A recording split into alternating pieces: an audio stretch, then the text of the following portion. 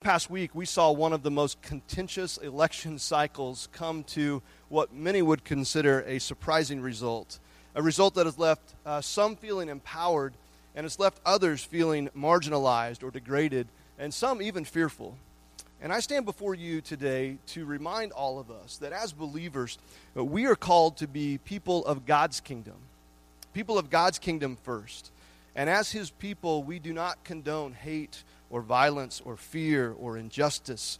We do not endorse those things. Instead, we remain true to our calling of being kingdom people, of helping people discover and experience the life-changing love of Christ, of the two greatest commandments, loving God and loving other people. We seek to extend grace and truth. We have the responsibility to do that, to be kingdom people, and we have the opportunity to tell a better story, because the reality is we have a much better story to tell, the story of Jesus, the story of His amazing love for us and for all people.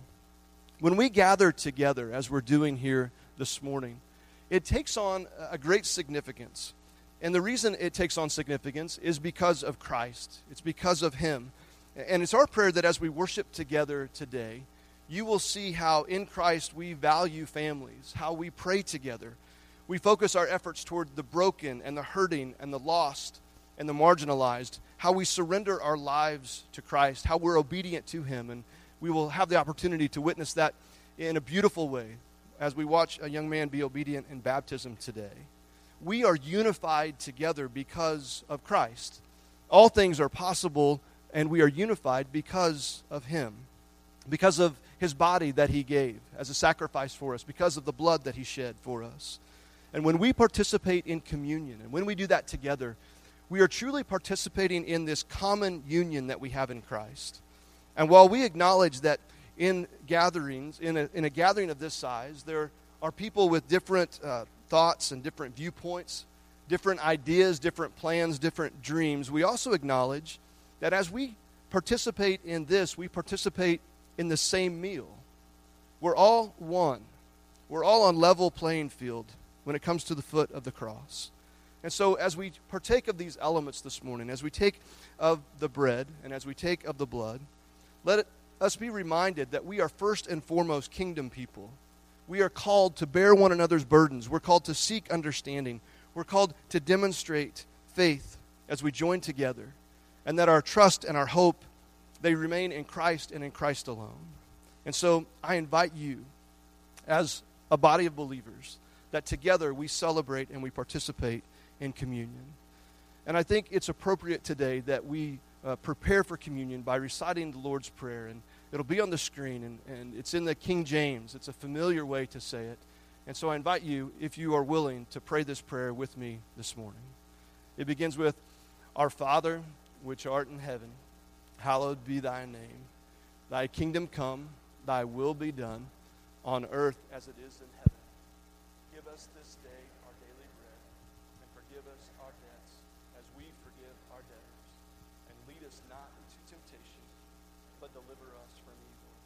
For thine is the kingdom, and the power, and the glory forever. Amen. I invite you, as a body of believers this morning, to take of the bread which represents His body, and let's take it as one this morning.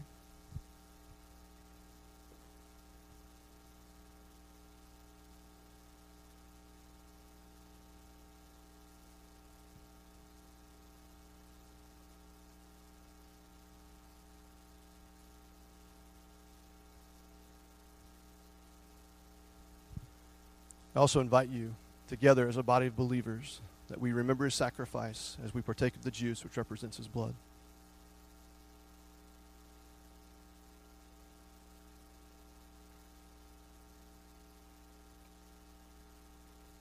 Scripture tells us that as often as we do this, we proclaim the Lord's death until He comes. And it's an amazing opportunity that we have to do that. Would you join me in praying? I would ask that you bow your heads and just close your eyes, and let's remove all distractions for just a moment as we pray together.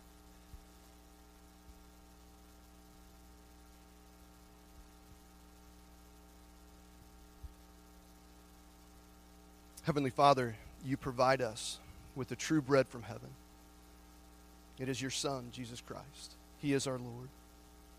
We pray that this meal would sustain us to live united in your love, the love that drew us here this morning. And Father, may it draw us together again in your name. We pray that you are glorified. We pray that people will know you.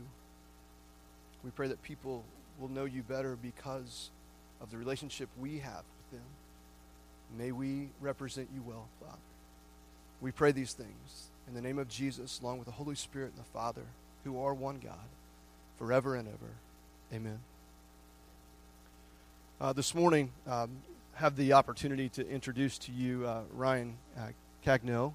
Some of you know Ryan. He's been around for about 1.5 years now.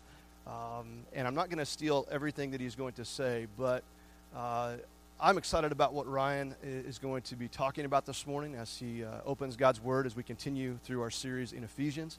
And so I pray that as we walk through this morning, that you would dive into the Scripture and allow Christ to speak to you in a very real and vibrant way this morning. So would you welcome Ryan this morning? Thank you. I can't believe they still let the intern preach around here. That's it's irresponsible. Before we get going, I have a little housekeeping, and this could get me in trouble. But we're going to do it. My grandfather is here today. I won't point him out, and don't bother him after the service because I'm already going to be in trouble enough as it is. In February, we found out my grandfather, who is in his early 80s, he's been widowed for about 8 years. He was diagnosed with esophageal and colon cancer all at once. And it's been a tough year for our family, and we were pleased to find out last week that he is 100% cancer-free.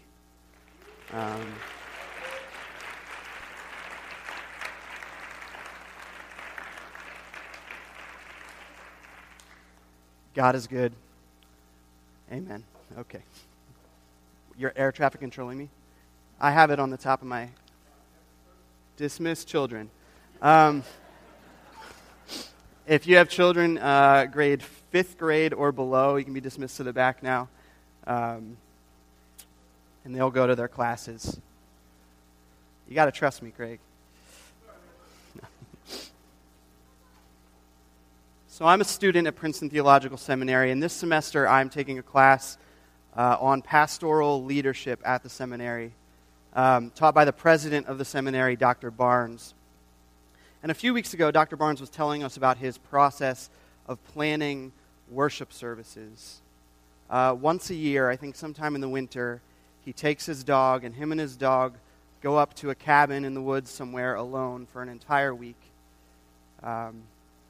And through that whole week, he's just alone with his dog, and he thinks, and he prays, and fishes, maybe, I don't know. I guess it's winter, he doesn't fish. And at the end of that week, he has an entire year's worth of sermons planned. 52 weeks of texts picked out, a theme for the sermon, the specific hymns that they're going to do, an entire year of services planned ahead of time in 1 week.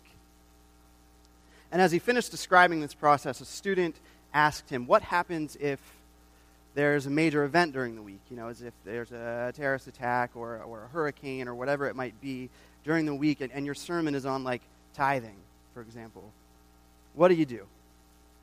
Have you ever had to adjust what you were going to preach on? And Dr. Barnes answered by saying that in a few decades of preaching, he could count on one hand the amount of times he'd changed his sermon for Sunday morning. I might actually be misremembering this. He might have said never, but a very small amount of times over the course of decades, he's had to change his sermon. In fact, he said that the overwhelming majority of the time, it just so happened that the text which had been selected all those months prior in the cabin turned out to be the perfect text for that morning, for that week. As it turns out, the Holy Spirit can work in advance. It can work in preparation. Even in planning sermons months ahead of time, God is faithful to speak the right word to a given situation. We didn't plan to go through Ephesians a year ago. We didn't do it in a cabin. There was no dog. we did plan this out in September sometime, and we laid out the messages. And as a week or two after, we kind of realized, oh, that's fitting that happens the week after the election. And it was given to me, and all that to say, this is largely the sermon I was going to preach anyway. Prior to everything that happened this week, and I don't know what your lives are like, but the seminary is just like chaos abounds right now. It's been a tough week for a lot of people, and God is good. God is good. His word still speaks to us, and it speaks to us in a timely way. And I'm so just excited to share this with you this morning. So if you have Bibles near you or with you or on your phone, or if you have it memorized, then turn to Ephesians chapter 1, which is where we've been. I'm going to start us out in verse 17 today, starting back where Craig was, so I'll give you a second to get there. It's on the screen too. Paul is praying that the God of our Lord Jesus Christ, the Father of glory, may give you the spirit of wisdom and of revelation in the knowledge of him, having the eyes of your hearts enlightened, that you may know what is the hope to which he has called you, what are the riches of his glorious inheritance in the saints, what is the immeasurable greatness of his power toward us who believe, according to the working of his great might, that he worked in Christ when he raised him from the dead and seated him at his right hand in the heavenly places, far above all rule and authority and power and dominion, and above every name that is named, not only in this age, but also in the one to come. Amen. Have the eyes of your hearts enlightened, that you may know what is the hope to which he has called you. Hope.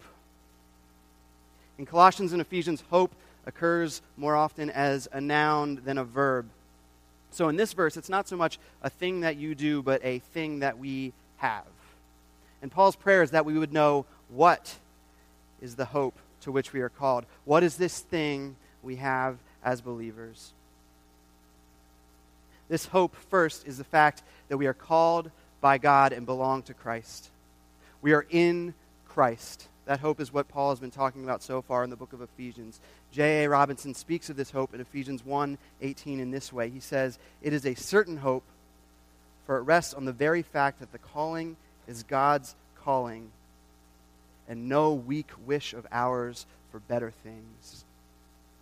I love that. Our hope is a stable, certain, concrete thing built on, as verse 19 puts it, the immeasurable greatness of his power toward us who believe according to his great might. Paul is just like piling on the adjectives here, using all these different Greek words that are just like mighty, big, strong, awesome. Don't look at me, Greek scholar. I'm probably butchering this. He wants us to get this impression of God's power, his great, immeasurable, mighty power. Our hope is in this all-powerful God, who, even as he holds all power and authority, which is amazing and hard to wrap your mind around, even as he does that, nevertheless, Ephesians tells us, he has brought us in. He has loved us. He has made us part of his family. He has given us an inheritance. And this power Paul speaks so profusely of was evidenced in, according to this passage, his raising Jesus from the dead and seating him in heaven above all rule and power and authority. That's the immeasurably great power of God. It was able to defeat death, to do the impossible, to raise up Jesus and exalt him, seat him on high, make him above everything, above all rule and authority and power and dominion, and above every name that is named in this age and the age to come. So what, again, is our hope? That we have been adopted into the family of God in Christ Jesus. We are sons and daughters of God. And this same Jesus has been enthroned in heaven above all other earthly rulers. Do you see what I mean about this text being strangely fitting to the circumstances this morning? You're all silent and wondering, where the heck am I going to go with this? That's all right. The witness of this text is Jesus is Lord. And our hope is rooted in his lordship. Our hope is rooted in Jesus' power.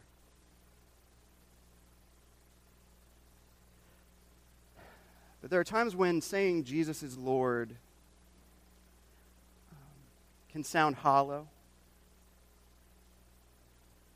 Sounds nice, but what good does really do us to say that? The day after the election, there were a lot of people who were pleased with the results. There were a lot of people that were optimistic and are optimistic about the changes that are going to take place as new ideas are brought up and implemented in our government and in our country. So they hear Jesus is Lord. Some of us hear Jesus is Lord, and they agree, maybe because of the outcome. Jesus is Lord, and that's, evidenced in the fact that we have the right leadership now. At the same time, there were a lot of people who were upset about the results, saying to me in person or on Facebook, I don't want to hear Jesus is Lord right now, okay? I know that's true, I believe that, but I need time to grieve. Grieve for what could have been, and grieve for what may come. And you know what? Those people, you are allowed to feel that way, and whether people agree with you or not, we as Christians owe you our understanding, and we owe you our compassion. Baseline, politics aside, if you're hurting, that's what we owe you. We owe you, at the very least, an open ear. So if you're sitting here today and Jesus is Lord sounds trite and it sounds hollow, I understand. And I want to say to you, what we can't do here today is we can't say Jesus is Lord or God is good as like an escape from reality. That's not what I'm trying to do. I know you're really upset right now, but you can distract yourself with the nice notion that Jesus is Lord and we can all sing Kumbaya and everything's going to be fine. I'm not telling you that. Jesus is Lord is not code for get over it. It is not a means of escaping reality, of making ourselves feel better. It is not, again, a weak wish of ours for better things. It is not a means of escaping reality. Jesus is Lord is our reality.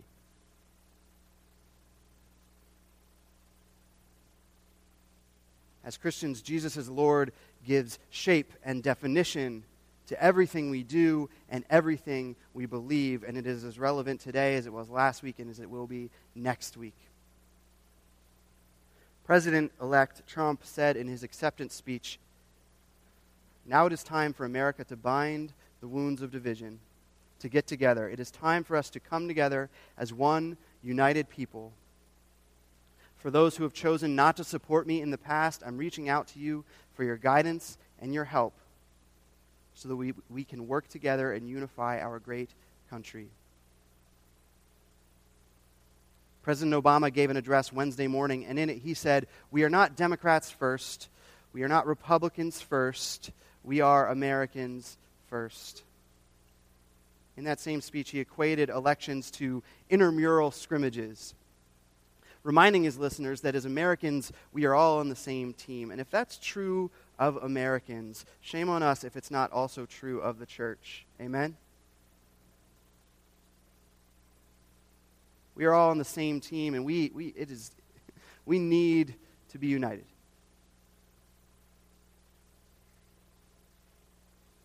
Here's a reality check maybe for some of us. There are people in this room from both sides of the political aisle. And we welcome you all. There are people here who voted for Hillary Clinton. There are people here who voted for Donald Trump. There are people here who wrote in Donald Duck. There are people who voted third party. There are people who didn't vote at all. There are all kinds here, and we are glad for that. We're glad. And how awesome that we all gathered around the same communion earlier in worship. Craig talked about it a little bit, but this demonstrates so beautifully that we are all a part of the church, and regardless of who we voted for, we are on the same team. As long as we can come around that communion, we can share in that meal, we can remember Christ's sacrifice together. When we proclaim Jesus is Lord, we pledge allegiance to the kingdom of God first and foremost, and that kingdom cuts across political boundaries, just as it cuts across all boundaries. To those of us in the room who voted for Donald Trump on Tuesday, first, congratulations on your candidate winning. We just want to make it clear we respect you, we respect your vote, we respect your decision. And we hope and pray along with you that Trump is a good president, and the hopes you had when you cast your vote, we all hope and pray that our country prospers because of this decision. And we're sorry if you have been wrongly judged or misrepresented this week. We're sorry, and that's not something that's going to happen within this church. And I'm going to ask you, first of all, to those of you that have voted for Donald Trump, what does Jesus is Lord, what does that mean in light of victory? What is the hope to which you are called? Is it this? No laughter at all. Okay. You know, it irked me when they did that for Obama, and it irketh me still, I'm going to say. There he is. Hey, Barack. Here's an uncontroversial statement. When Paul prayed that the Ephesian church might have the eyes of their hearts enlightened to know what is the hope to which you're called, the hope he had in mind when he wrote that was not, in fact, control of the Congress or the Supreme Court. It was not in any candidate, regardless of who they were or what they were promising or threatening to do. The hope Paul had in mind was just the opposite. The hope was the unquestioned rule of the Almighty God over all worldly powers, authorities, etc. So may you have the eyes of your heart enlightened. That when you look out on an America that has gone a different direction than you would have liked over the past 8 years or the past several decades, when you look out over that America, may you not be tricked into investing your hope utterly in new leadership. May you have the eyes of your heart enlightened to see and trust that Jesus is Lord and not our political leaders, whoever they are. In this situation, Jesus is Lord means our primary loyalty is to the kingdom of God, not a political party. And with that, we recognize that our political parties, and this became true more than ever this election cycle on both sides, our political parties, our political leaders are flawed and in need of grace and in need of prayers. Here, Jesus is Lord means that we who are Christians, even as we support and pray for our president, we hold him accountable. We hold all of our elected officials accountable to talk about other people in ways that aren't derogatory, dangerous, or hurtful. We as Americans hold them accountable to that. We call him and all of our political leaders to the high standard of the kingdom of God in their policy making, in the things that they say. Whether or not we supported the person, it hasn't changed in the past week that we as Christians stand on the side of justice and on equality. That is not controversial as Christians, and that is not a political statement. That is who we are and have always been. We stand on the side of justice and equality. We stand in opposition to the degradation and dehumanizing of people wherever we see that. We as Christians proclaim Jesus is Lord to the world when we stand up for others and love them unconditionally, no matter who they voted for, no matter who we voted for.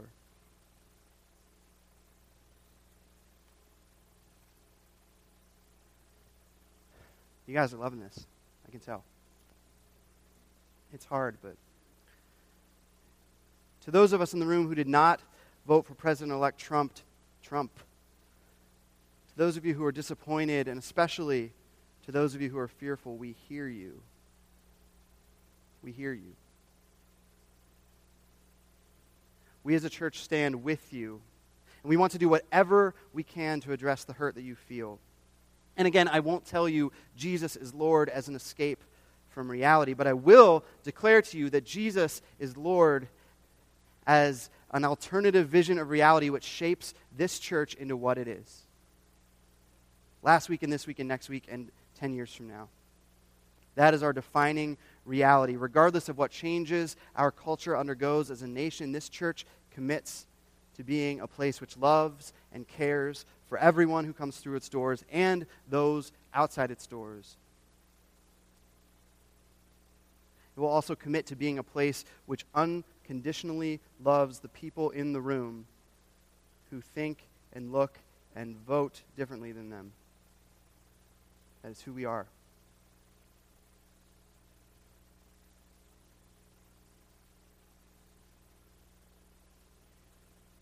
And you know what else? The church of Christ in the world will continue to march forward. And that would have been true no matter who got elected. It was true before America was a nation. It will be true, I don't want to say that. It will continue to be true until Christ returns. So may you too have the eyes of your heart enlightened, that you may know what is the hope to which you are called. And remember the riches of the inheritance we have in God, who works his immeasurably great power through us, through the church, under the authority of Christ in this age and the age to come. That is the hope to which you are called, that God's power and promise sustain us and sustain the Christian church, and will continue to do so regardless of who sits in the Oval Office. When we proclaim Jesus as Lord, we believe that the church is the primary agent of change for our culture and our world. That has been and will always be our creed, our mission.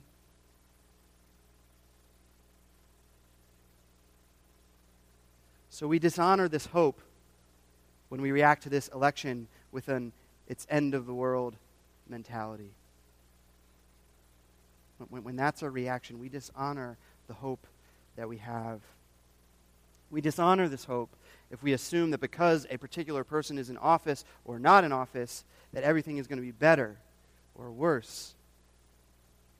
As people who prize the kingdom of God first, we proclaim that Jesus is Lord over all rule and authority and power and dominion. As people who prize the kingdom of God first, who identify first and foremost as Christians and not Republicans or Democrats or green or yellow or whatever Evan McMullen was, we remember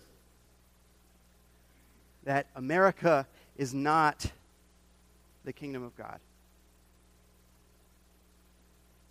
America is not the kingdom of God.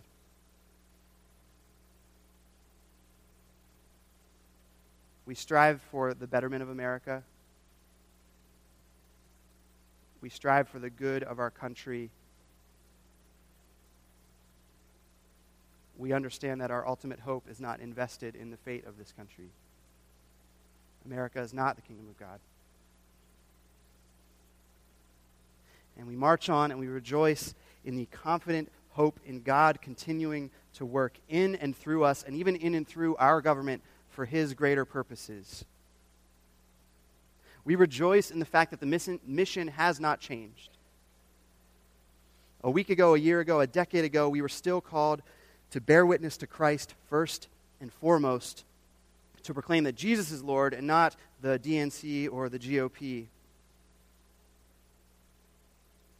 And we who proclaim Jesus is Lord must also remember that there are implications to that statement. If Jesus is Lord, if Jesus is our Lord, and we prize his kingdom first,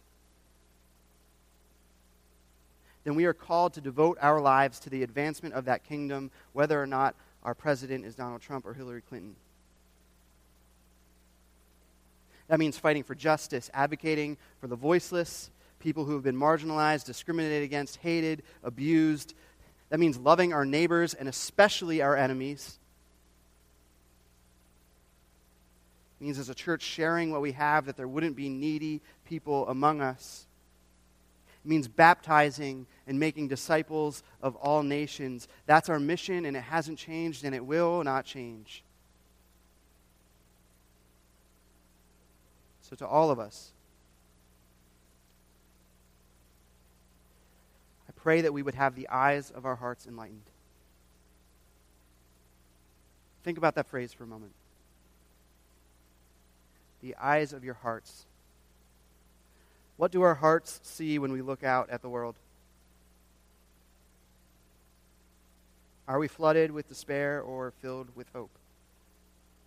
Why?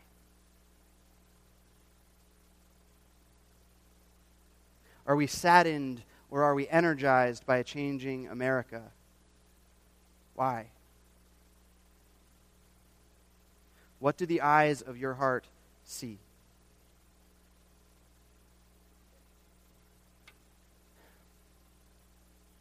May the eyes of our hearts be enlightened to see and to recognize the subtle movement of the kingdom of God in the midst of world politics. May we see and join in the work that God has been doing and will continue to do. May we prize the kingdom first. May we pray for America and work for our fellow Americans with all of our might, precisely because we prize his kingdom first. Precisely because we know we belong to a different country. We are here as ambassadors for Christ, called to bear witness to him, to his immeasurably great power and the awesome hope that we have in him. Precisely because of that is why we work for the good of this country.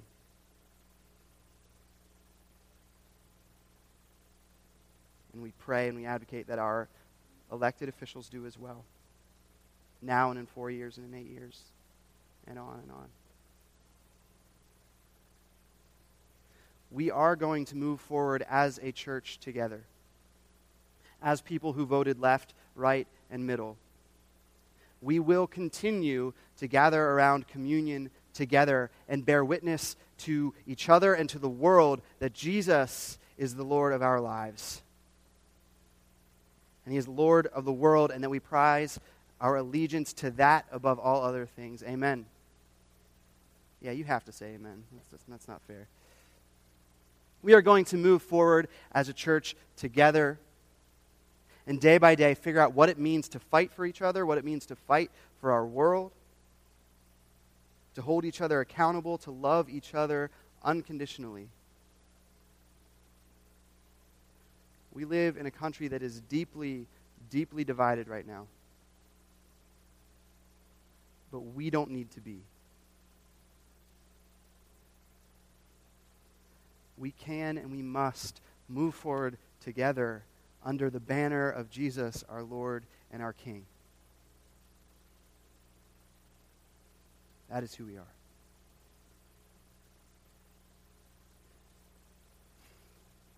Next week, Craig's going to dig into this a little deeper. We're going to discuss what it means for the church to be Christ's body, the fullness of him in this earth, as we continue to grapple with the implications for what Jesus is Lord means for our lives and our world. Would you pray with me?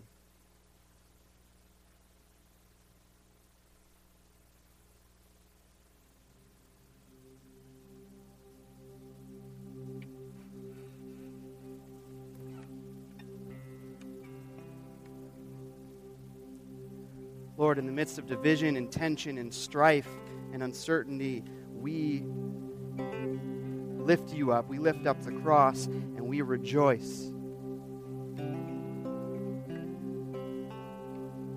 We rejoice in our calling in you, our belonging to you, our inheritance in you, our great immeasurable power in you, in Christ. We rejoice in your kingdom, which transcends all kingdoms.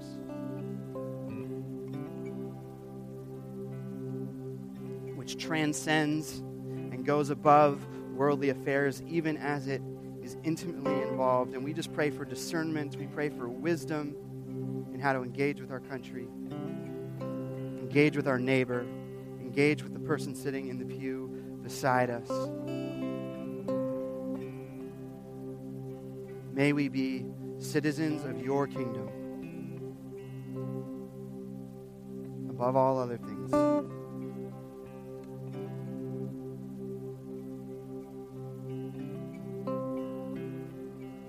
It's in your mighty name, Jesus, we pray. Amen.